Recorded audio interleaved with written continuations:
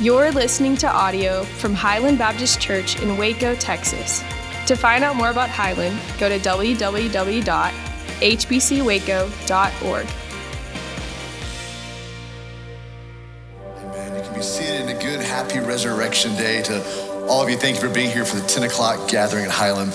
We remember today the most significant and consequential day in all of history, the day that Jesus Christ rose from the dead. And Christian, our faith is built on this.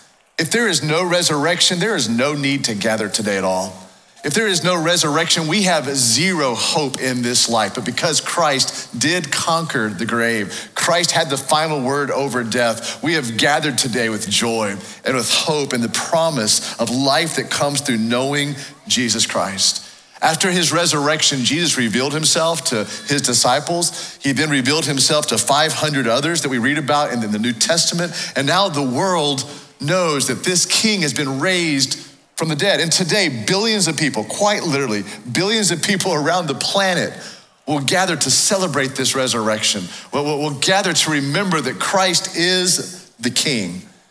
Now, there's a verse I want us to go to. Actually, I'm gonna read it to you first. I don't want you to turn there. It'll take you half the sermon for you to find it. But it's gonna be, it's a verse that we would probably never use on an Easter Sunday morning. But let me just read this verse to you. You'll see it on the screen behind me. It's Ezekiel. You see why I didn't have you turn there. Ezekiel chapter 36, verses 35 through 36. The nations around you will know that I, the Lord, have rebuilt what was destroyed and have replanted what was desolate. I, the Lord, have spoken, and I will do it. Christ was raised for the nations. There are 48 flags around the perimeter of this Life Center. You're welcome to turn around if you want to see all the flags. We counted this morning. I know that there are 48 of them around the Life Center. They represent 48 nationalities from which our church family comes. I mean, just think about that for a little bit. Little old Waco in a 100-year-old church that's in a neighborhood. If you want to get to Highland, you have to want to get to Highland. You don't just trip up on Highland. Like, you have to want to get here in the middle of a neighborhood. That means last Sunday, for every 62 people that entered, there was a different nationality represented within this church family.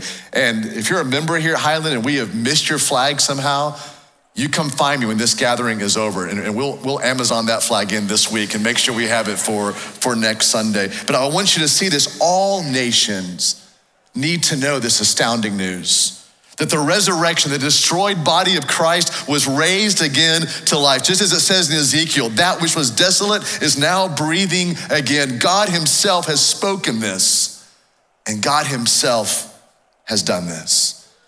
I know a lot of you are from out of town. We welcome you here today. Probably a lot of Wacoans here today as well. We've already established there's a lot of different nationalities represented within this church family. But something else that's kind of unique about this gathering today, we come from different backgrounds.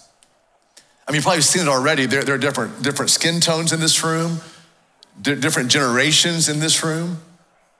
There's probably a varying degree of people who have walked closely with Jesus for a long time, a varying degree of some who've walked with Jesus for a short time. Probably many in this room, several in this room who've never walked with Jesus, don't even believe in Jesus. But tradition, or maybe grandmother made sure that you're in church today. And you're here, and I'm glad that you're here, but there's a common denominator that holds all of us together. No matter our background, no matter our journey, no matter your relationship with God or your lack of relationship with God, there's a common denominator that holds all of us together in this space today, and that's that all of us in this room, we long for hope.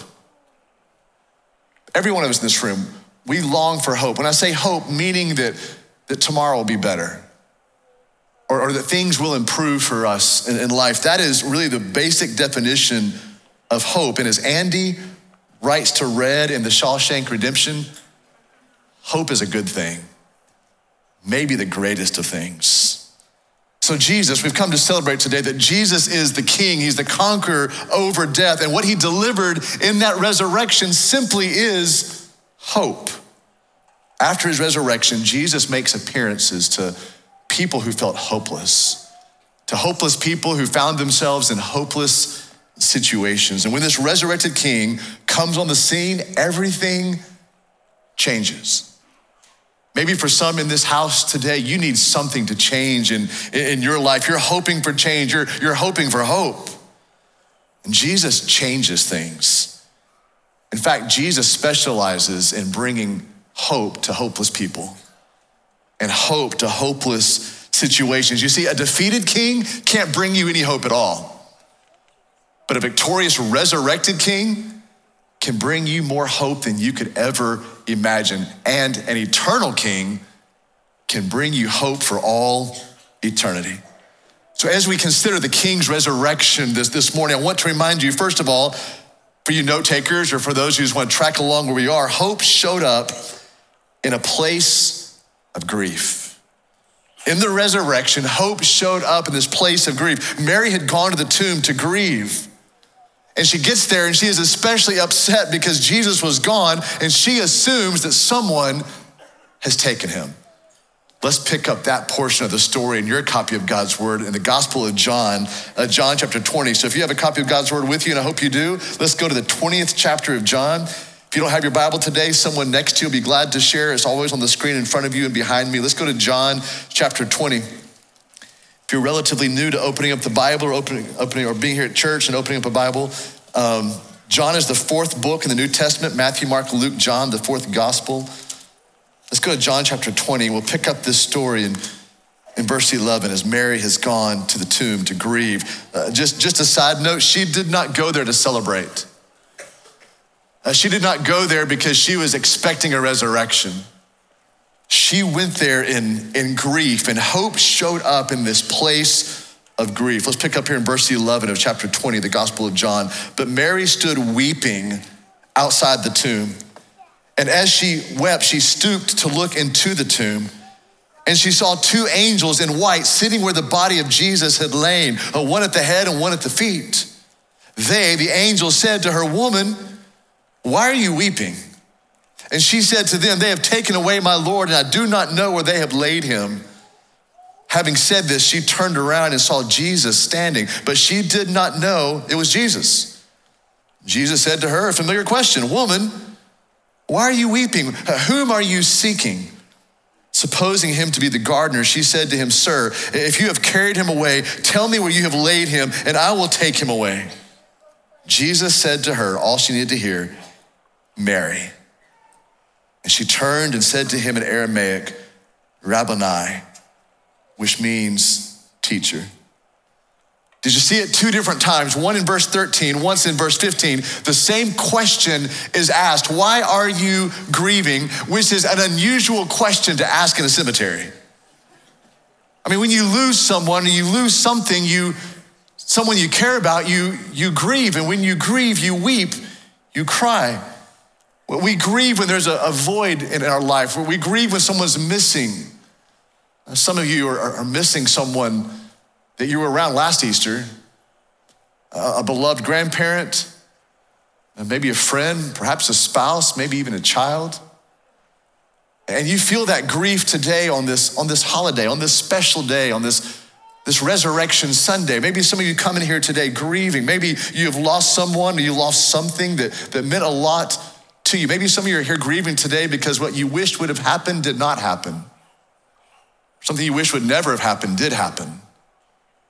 And you come into this house today grieving. Jesus has always met people at the place of loss, at the place of tears. Jesus always loves to step up close to us when we're grieving, when we're weeping. Jesus steps into our tears. He shows up in our grief. And I want you to see this in this passage. Jesus isn't just powerful, he's also personal.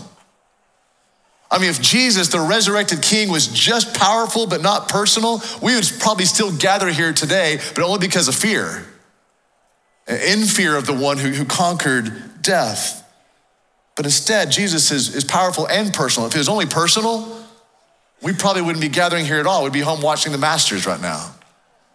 But you see, Jesus is both personal and powerful. We gather and celebrate today a Jesus, a king who is very powerful, but also a king who is very personal, a king who is the conqueror, but also the king who is the comforter. He is the king and he is kind. And just like on that first Easter, the resurrected Jesus cares and will walk with you in your troubling season. I can only imagine in a group like this morning, there are some who walked into this house today troubled. Troubled about your finances, troubled about your marriage, troubled about a prodigal son, a prodigal daughter, troubled about your future. Jesus loves to step in, even in our places of grief. Easter says that Jesus has the power to bring hope even to the darkest places.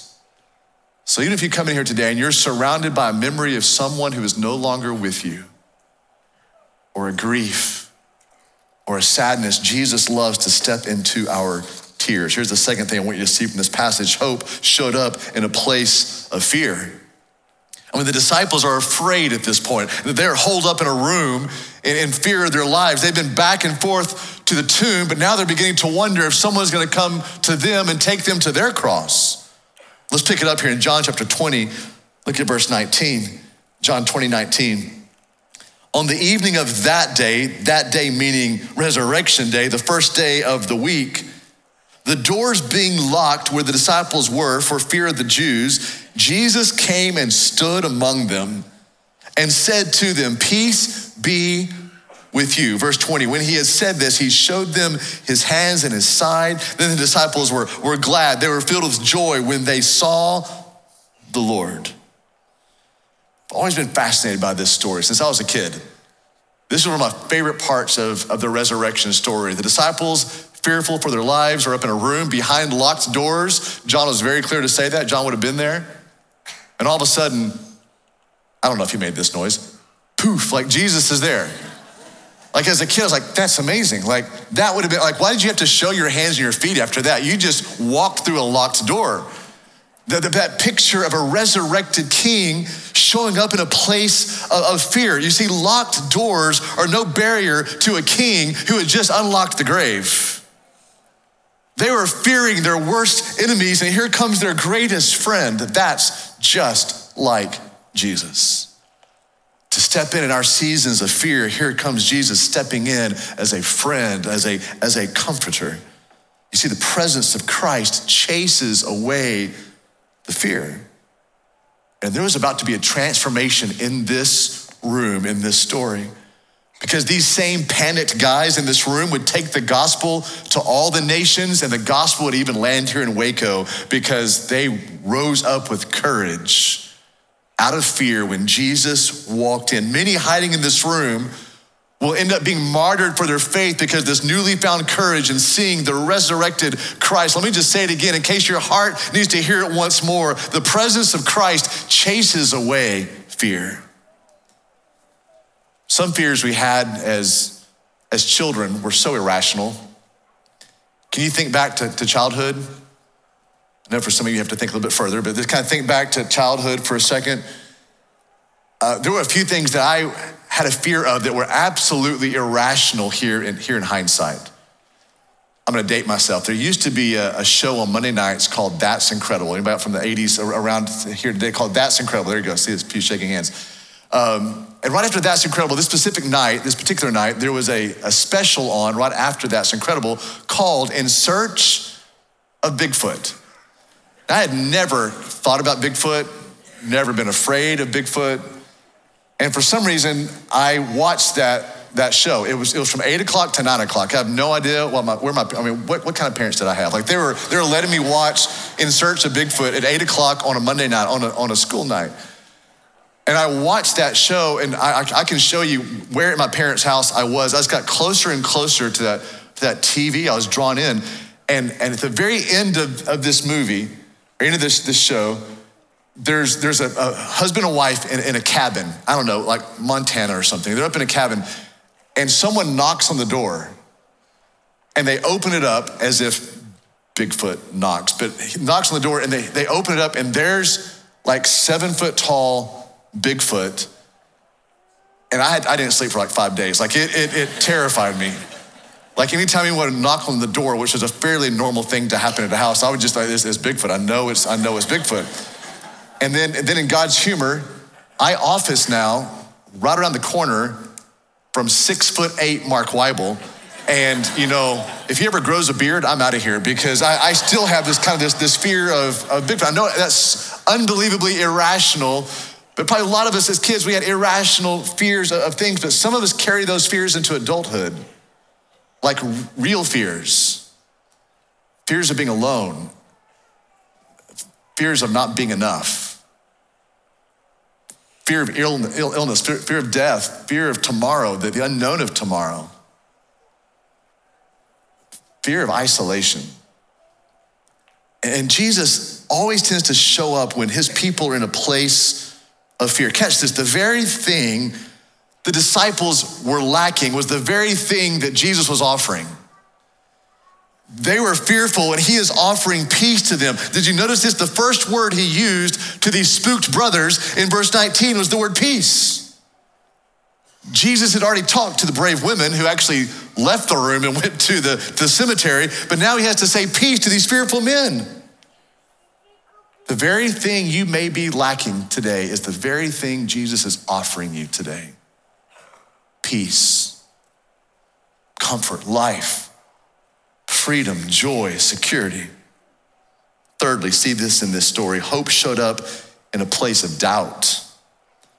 One of the disciples was named Thomas, and he wasn't in the room when Jesus showed up this previous time that we just read about. The disciples, though, now are trying to tell Thomas that Jesus showed up, but he wasn't buying what they were selling. Look at John chapter 20 with me. Look at verse 24 and 25.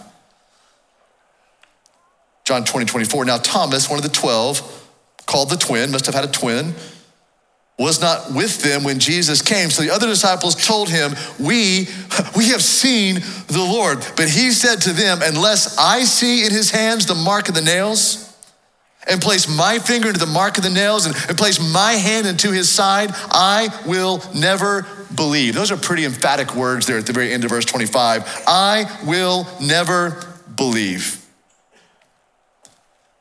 I can only assume that Thomas represents some here today.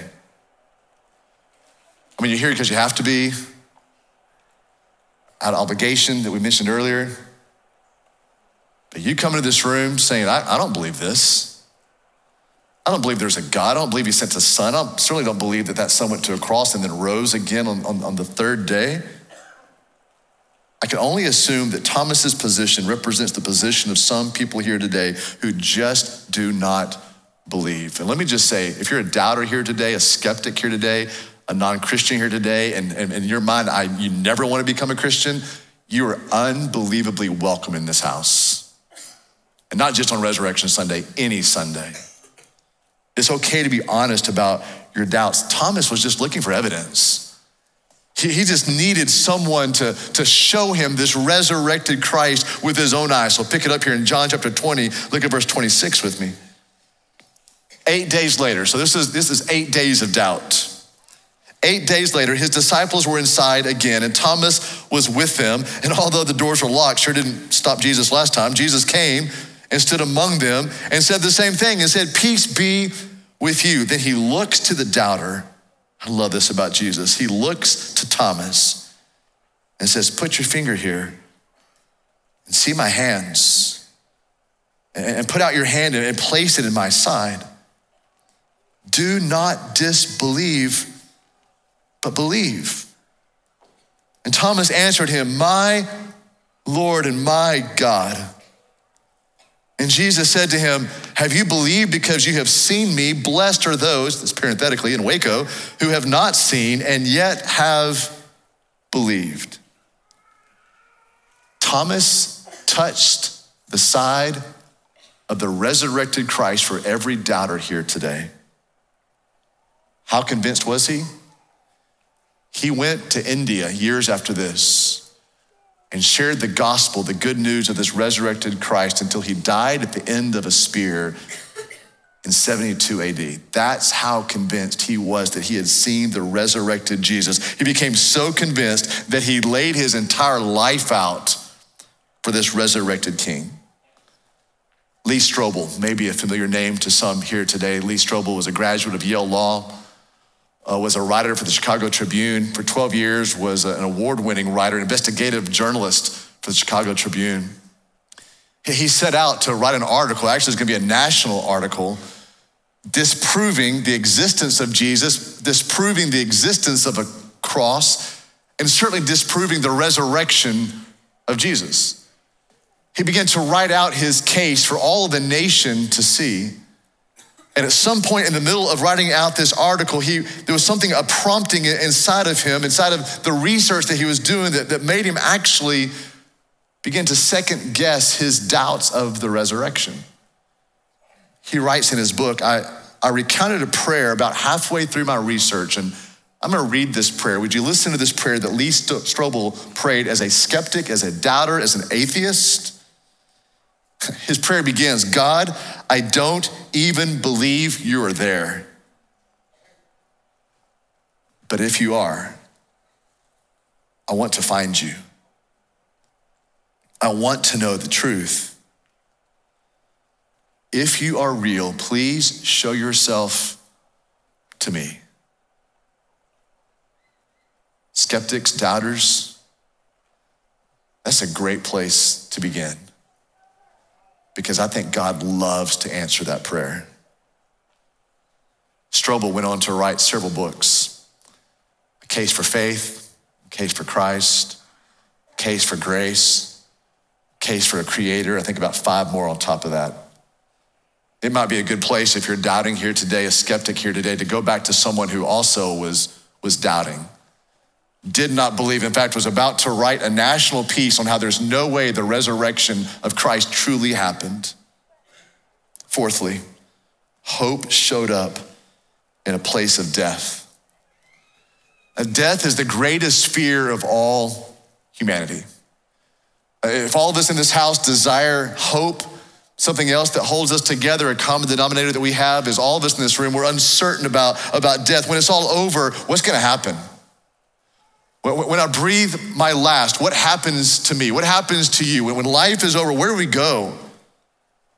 Isn't it interesting that the most defining event in all of Christianity took place in a cemetery? John chapter 20, verses 30 and 31, the last few verses of the 20th chapter of John. Now, Jesus did many other signs, John writes in John 20, 30. Now, Jesus did many other signs in the presence of the disciples, which are not written in this book. That's one of those verses that drive me a little crazy. Can I just be honest with you? Like, wait a minute, there's more? Like you're holding out on us? I have a long list of things I wanna ask Jesus when I get to heaven. Maybe you do also. Insects is kind of top of my list. I have a lot of questions about insects when I get there. You know, this would be somewhere on top of my list. Like, what other things happened? Like, what did you not write down, John? What else happened? Now, I'm certain, just like you, we'll get to heaven because our trust in Jesus, we'll see him face to face, and we'll forget about insects and John chapter 20, verse 30. But other things happen in the presence of witnesses, the disciples, which are not written in this book. But look at verse 31. But these are written. What's the these? The these is all the miracles that did take place, including the greatest miracle of Christ coming back to life. But these things are written so that, here's the reason for God's word, so that you may believe that Jesus is the King. He is the anointed one. He is the Christ. He is the Son of God, and that by believing, you may have life in his name. Jesus shows up in this place of death and brings the hope of life, because when you believe that Jesus is the promised one, the resurrected King, the Son of God, you will have life where there's been death. That's the invitation for everyone here today, to believe upon the name of Jesus and find life. And if you're a non-believer, a non-Christian, an atheist today, an agnostic, you're a skeptic, you're a doubter, there are hundreds of people around you today that would have to say, this is my testimony. I too was dead, but now I have life because of Jesus. Full life, rich life, wow life, merciful life. So let me end with this point and thought today. The King's resurrection means hope for us. Not just because he lives, but we can live also. This is the story of resurrection. It would be a fantastic story If it was a story just of someone who lived 2,000 years ago, but this story can also be your story. This story is also the story of many in this room, of millions and millions around the globe today. They have hope because of the resurrection of Christ. They too can live. The resurrection of Jesus changed the entire course of history. It has changed millions and millions of people, but I want you to understand this. It can also change the course of your life by believing upon this Jesus who gives life in his name. And Christian here today, brother and sister in Christ, when life is overwhelming, remember the immensity of this King's love and the irreversibility of Easter. He is risen. He is risen indeed. Would you stand with me, please, as we pray together? God, we thank you for this story that just never grows old. The story that is as true as time itself. The story that is as true as our existence itself.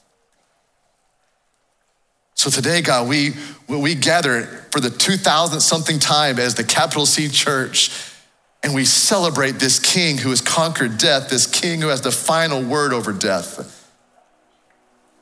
Because of his resurrection, we too can be raised to new life, and not just in heaven one day, but in this life now, to have new life that is full and rich and free. We can have peace with God, joy, freedom, purpose, because Christ is risen from the grave. We rejoice in this truth together today. In the name of the resurrected King, we pray together. Amen. What about you today? Has Christ entered in? Have you believed upon the name of Jesus for life, for freedom, for peace with God, peace with your past? If you'd like to come and talk to a minister, we'll be here at the front. One of our staff members or spouses will be here. We'd love to pray with you. We'd love to pray for you. We'd love to hear your story. We'd love to tell you again of this King that can give you life.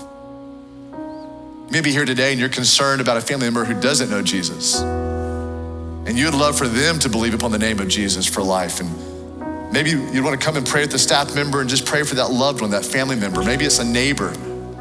Maybe it's someone you work with. Or if you want to, just feel free to walk right past the staff members and just come and kneel here at the front and seek the Lord. He is the God who can be found. He's the God of the nations. He's the God of this room. May he be the God of our hearts. Let's sing together. Won't you please come?